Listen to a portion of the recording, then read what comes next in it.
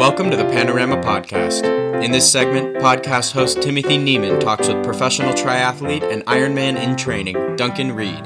A graduate of PVIS and Palos Verdes High School, Duncan has been running, biking, and swimming on a competitive level for the last 5 years. After a stint at Oberlin College in Ohio, he's currently living and training at the facilities of Arizona State as a professional triathlete. Well, thank you for coming on. So you run you participate in like Ironmans? Is that correct? Yeah, so it's kind of in flux right now. The pandemic has kind of changed my outlook and changed the economic reality of being a professional athlete in a sport that's not, one of the major sports in America. But yeah, I mean, last year I did Olympic distance and sprint distance racing. So that's more like the racing that you're going to do to get into the Olympics. But at the end of this year, if it ends up happening and into next year, I'm going to start off doing half Ironmans and eventually work my way into the Ironman field, the Ironman Pro field. The main difference is really that the racing I was doing, you can draft on the bike. So it's more like a bike race or like something you would see like in the Tour de France. Whereas, Ironman, half Ironman is very individualized. So you can't draft, you're out there by yourself. You're not with a group. There's not a lot of tactic involved. I'm not quite there yet, but I'm going to be doing Ironmans in the years. How did you get into these ultra or these really intense Ironmans and sports like that? The races I'll do next year will probably range from a 1,500 meter swim, 40K bike, 10K run to 1.2 mile swim, 56 mile bike, and a half marathon at the end. And that's the range. So yeah, I started off as a cyclist when I was like 9, as I just was kind of, did some of that cycling, kind of junior cycling stuff. Was not really into the main sports, and then eventually kind of got bored of the cycling. It was just kind of the culture in cycling is not great for being a kid in the sport, and also just cycling's not a sport that places a priority on education or has a collegiate model where you can pursue higher education and still be in the sport. And so, I just kind of, after like running in high school, kind of decided to go, triathlon full time and make that my main athletic focus. But it's kind of how I gradually shifted over. And then in the last 10 years, I've spent time in each of the 3 sports, extended time training specifically for each of the 3 sports, which has kind of helped that as well. And what's the training like for you on a daily basis for this? Right now, it's not crazy. I'll tell you what not crazy is for tomorrow. Yeah, so I'll tell you what not crazy is. Oh, today is really I'll tell you what tomorrow is. That's a little bit more. Yeah, today's an easy day. It's just swim and run. But tomorrow, I'm gonna get up at like 5:30, go for a 3-hour ride on some hills, and basically just do like hill sprints. So I use like a power meter on the bike, so it's going to measure like my watt output, and so we try to be like above, a certain amount of watts on the short climbs. Then we're probably going to come home, watch Tour de France, go for a swim, probably around like 11:30. That'll be about an hour, about 3,500 yards, I think, is the scheduled set, and then a nice easy like 40-minute run later in the afternoon. It should be just under 6. Well, this is like the beginning of like a build towards the theoretical race in December.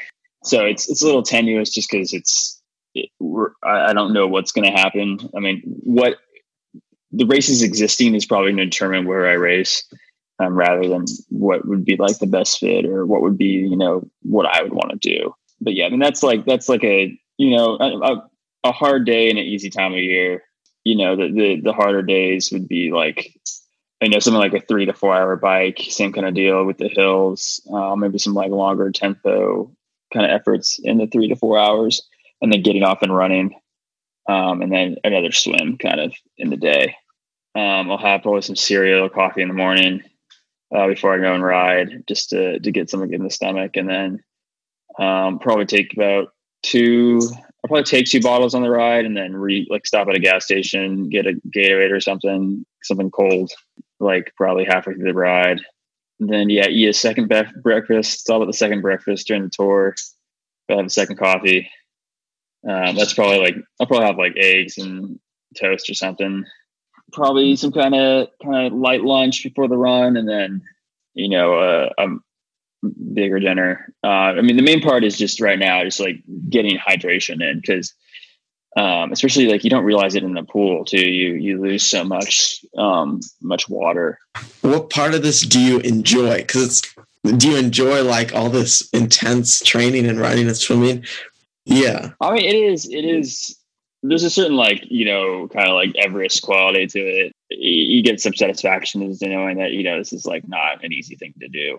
It's helped me out. When I was at my old college, Oberlin, and I was having a really rough freshman year. And you do get some satisfaction knowing, I ended up I kind of took a break from my freshman year of college and kind of came back to it just because I felt like I needed to do something that was kind of prove to myself that, you could accomplish something that's kind of crazy. But the training is great. And the people you meet doing this kind of thing is obviously a major part of it. And also the places we get to go. It's pretty awesome getting to travel the world. Especially when you're not paying for all of it. It's a pretty good deal. Yeah, most people are. Ironman's a little bit older. I'm not planning on becoming a professional. I want to do pro tri for as long as it's possible, but I also understand that you have not a quote unquote real career as well. And so I've kind of decided to go longer earlier with that in mind. Yeah, so I guess that sort of leads into, we don't really hear much about triathlons or professionals. It's just not really something, it's not a big sport in the United States. So what's it like being, is the life lavish, or is it sort of just like a normal life, or what? No, it's just a normal kind of deal. I'm doing other odds and ends, to have a little bit more money. I'm not really making any cash kind of stuff right now with sponsors or anything. Or being a triathlete in America is definitely a little weird. That's part of the reason I've decided to go a little longer, is because the Olympics, no one knows outside of a very small aspect of the triathlon community, who the U.S. team for the World Championships are. And that's Saturday. Not even most age group triathletes don't even know that. But what people do recognize and what does have value in the greater, arena of sport is the Ironman in Kona. So that's kind of also a reason that, I've decided to go longer, is because that has some kind of, people get that. When people ask about triathlon, they ask, "Oh, do you do that race in Kona?" And so, it's the one that's, televised on a major network. And so people get that, and sponsors get that. And, there's a much bigger market for sponsorship in the longer events, because that's what, your everyday triathletes do. They're not doing the European kind of style of racing that ends up that leads into the Olympics. And so it's a little bit more lucrative financially as well to be in the longer stuff. Are you on a team? Let me elaborate a little bit, because I raced in Europe last year, and it was kind of eye-opening as to how their sport is viewed. Because there, it's a big deal. You have towns that'll shut down for races, and everyone in the town will know who's racing and that kind of thing. People will you'll show up 2 weeks before a race in a town, and they'll want to take your picture. With the Americans, and they'll know who the good Americans were in the race last year. And that just doesn't happen in the US. The races that we do, the races in Europe are all in big cities and stuff. And the races we do in America are state parks in Florida and, office parks in Richmond, Virginia. It's just not is you don't get the exposure that you do in other places in the world.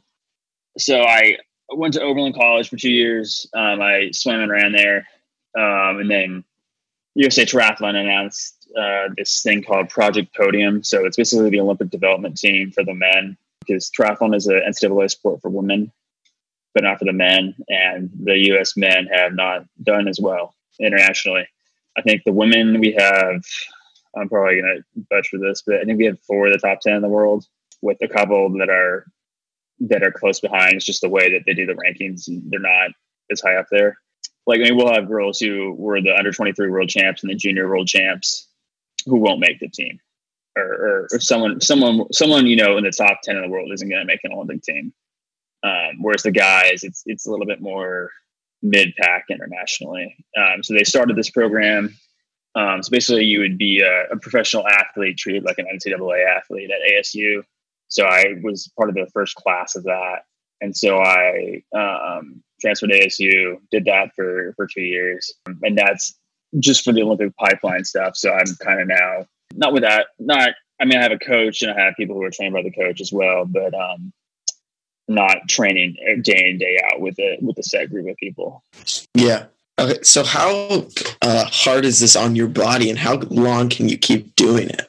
I mean, like, how long, like, in terms of my life, or like how yeah, like, could you do this for the rest of your life? No. I mean, I think I have other like health stuff that's not related to try. Like, I have ulcerative colitis, so that makes it, you know, a little bit harder than the average person to do all this stuff. But I mean, yeah, I mean, that's another reason. Like I said, I'm going a little longer, a little earlier, because I know I'm not planning on doing this until I'm 40. So, you know, most athletes will wait a little longer before going to these longer events, but I'm not. I'm kind of made the decision not to. But I mean, it's not easy to. I mean, you have to. There's the training for the sport, and there's the training. There's like the training in each individual sport, and there's also training that's, you know, kind of behind the scenes that you don't see, that you wouldn't expect, you wouldn't think of. So I mean, it's a lot of strength work. It's kind of like prehab for injuries, so you're preventing stuff. It's a lot of, you know, training, you know, or trying out nutritional stuff to make sure like your body is able to perform with certain stuff. I was just going to ask you one last question. What's your favorite part about your lifestyle and I would call it a lifestyle about running and all this? Yeah. Yeah. I mean, that's like, yeah, the triathlon, I mean, not just at the professional level, but at all levels is a lifestyle almost. I mean, it's just, it's because it's unique. You know, a lot of people my age are entering jobs or entering, you know, that kind of, you know, they're not getting the chance to travel. They're not getting the chance to, you know, do these kind of crazy things.